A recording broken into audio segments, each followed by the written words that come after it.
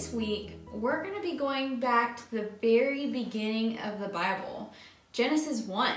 And I bet all of you guys know what the first 4 words of Genesis 1 are. The first 4 words are in the beginning, God, which means God was there from the beginning of time. Everything that exists is because of God. Nothing has been created apart from God. He is the creator of all things. Day 1, and God said, "Let there be light." And there was light. God saw that the light was good, and he separated the light from darkness. God called the light day, and the darkness he called night. And there was evening, and there was morning the first day. By giving names to light and darkness, God was saying he was the ruler. God is the ruler of even the day and the nighttime. Day 2, and God said, "Let there be a vault between the waters to separate water from water." So God made the vault and separated the water under the vault from the water above it. And it was so. God called the vault sky.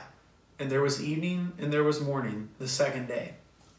The sky is so big when you look up at it.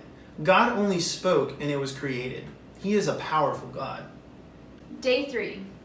And God said, "Let the water under the sky be gathered to one place, and let dry ground appear."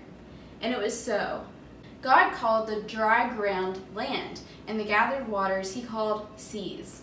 And God saw that it was good. Then God said, "Let the land produce vegetation, seed-bearing plants and trees on the land that bear fruit with seed in it, according to their various kinds." And it was so. The land produced vegetation, plants bearing seed according to their kinds, and trees bearing fruit with seed in it according to their kinds. And God saw that it was good, and there was evening and there was morning, the third day.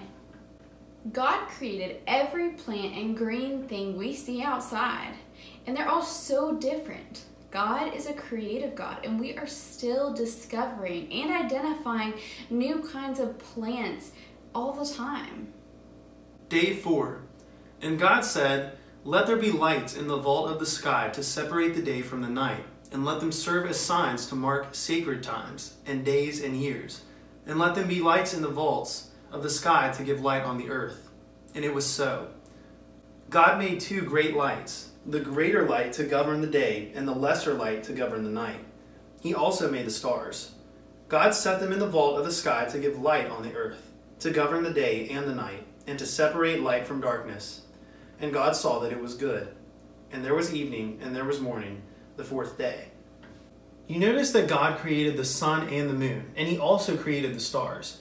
We can't even begin to count the stars in the sky, but God created every single one. Day 5. And God said, "Let the water teem with living creatures, and let birds fly above the earth across the vault of the sky." So God created the great creatures of the sea and every living thing with which the water teems and that moves about in it according to their kinds, and every winged bird according to its kind. And God saw that it was good. God blessed them and said, "Be fruitful and increase in number and fill the water in the seas, and let the birds increase on the earth." And there was evening and there was morning, the 5th day. God created every single bird and fish and insect and sea creature you know about. There are even creatures in the sky and in the sea that we're still discovering. And he even cares about every single one of them, and he blessed them all. Day 6, and God said, "Let the land produce living creatures according to their kinds, the livestock, the creatures that move along the ground, and the wild animals, each according to its kind." And it was so. God made the wild animals according to their kinds, the livestock according to their kinds, and all the creatures that move along the ground according to their kinds. And God saw that it was good. Then God said, "Let us make mankind in our image, in our likeness, so that they may rule over the fish in the sea and the birds of the sky, over the livestock and all the wild animals, and over all the creatures that move along the ground." So God created mankind in his own image. In the image of God he created them. Male and female he created them. God blessed them and said to them, "Be fruitful and increase in number. Fill the earth and subdue it. Rule over the fish in the sea and the birds in the sky, and over every living creature that moves on the ground." Then God said, "I give you every seed-bearing plant on the face of the whole earth, and every tree that has fruit with seed in it. They will be yours for food. And to all the beasts of earth, and all the birds in the sky, and all the creatures that move along the ground, everything that has the breath of life in it, I give every green plant for food." And it was so. Now is when all of the things on the land were created, all the animals we know about. But God created one creature in a very special, different way. God made mankind in his own image. Man is unlike the rest of creation. God gave man the ability to know God and have a relationship with him. God is also the provider of work. He gave man the job of naming every single animal and working in the garden. He made man rule over every living creature. God saw everything he created and said it was very good. God made everything exactly the way he wanted it. There were no mistakes. So on the seventh day, God rested. God does not need to rest. He never gets tired. But he stopped creating on the seventh day to set a pattern for man to follow, a pattern of work and rest. Okay guys, that's all we have for you for this week. Up next, we have Adam and Luke reviewing last week's catechism.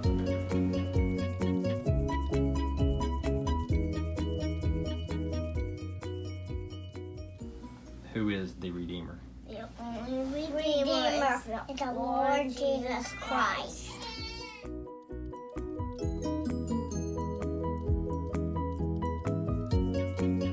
Well, good morning, Randolph Street kids, and happy Lord's Day to each of you and your families. I'm so glad you have taken time to join us this morning for our time together in the New City Catechism.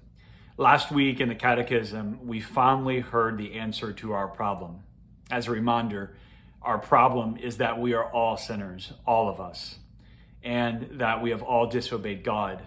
And we learned that God must punish those who disobey him. But last week, we heard that God has sent a Redeemer, and that Redeemer is the Lord Jesus Christ. This is the only eternal Son of God, and he has become man in order to redeem us and rescue us from the punishment that you and I deserve as sinners. And remember what the Catechism told us last week? Only Jesus can redeem us. So thank you to Adam and Luke for helping us with the Catechism question and answer from last week. You guys were absolutely great. And I heard Miss Gwen in the background helping out with the question and answer also. So thank you to the Disponettes for serving us this week. This week is question number 21. And the question is, what sort of Redeemer is needed to bring us back to God? And the answer, one who is truly human and also truly God. So now the Catechism is going to help us understand more about this Redeemer who is able to save us. And it's going to help us understand why it is so important that he is God and that he is also man. There's no one else like Jesus, one who is truly God and one who is truly man. He is unique. And because of this, and here's the good news for us, because of this, he's able to redeem us from our sins. Randolph Street kids, this is why the Catechism said last week, and I emphasized that only Jesus can redeem us. All right, one more time. What sort of Redeemer is needed to bring us back to God? The answer, one who is truly human and also truly God. All right, talk to your mom and dad. Maybe ask them to take time this week to read John chapter 1 with you. You might find that helpful. All right, your elders, your deacons, we love you guys and gals. We are praying for each of your families. I hope you have a great Lord's Day, and I look forward to seeing you again next Sunday.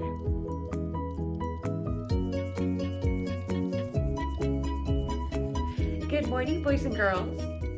Abraham and I are just so glad that you've joined us again today for another Catechism song. Today we're going to be doing question number 21. And the question goes, what sort of Redeemer is needed to bring us back to God? And the answer, one who is fully human but also fully God. Wow, what a loaded answer to the question. It's so important. It's short, but it's so important that we're going to do it 3 times back to back. Question, answer, question, answer, question, answer. You just join in whenever you feel comfortable. Let's give it a try. Abraham's been practicing. Have you? Have you been practicing? We'll see. Here we go. What sort of Redeemer is needed to bring us back to God?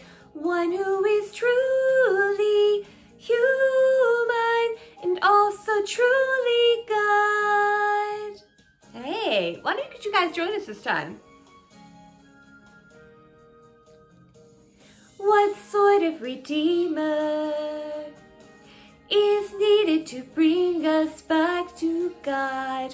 One who is truly human and also truly God. We're going to do it one more time. Jump in if you're ready.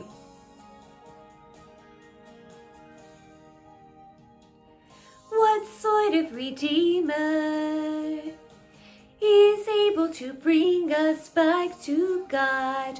One who is truly human and also truly God. And also truly God. And also truly God. That's all. Thanks for joining us today. We'll see you next time. Goodbye.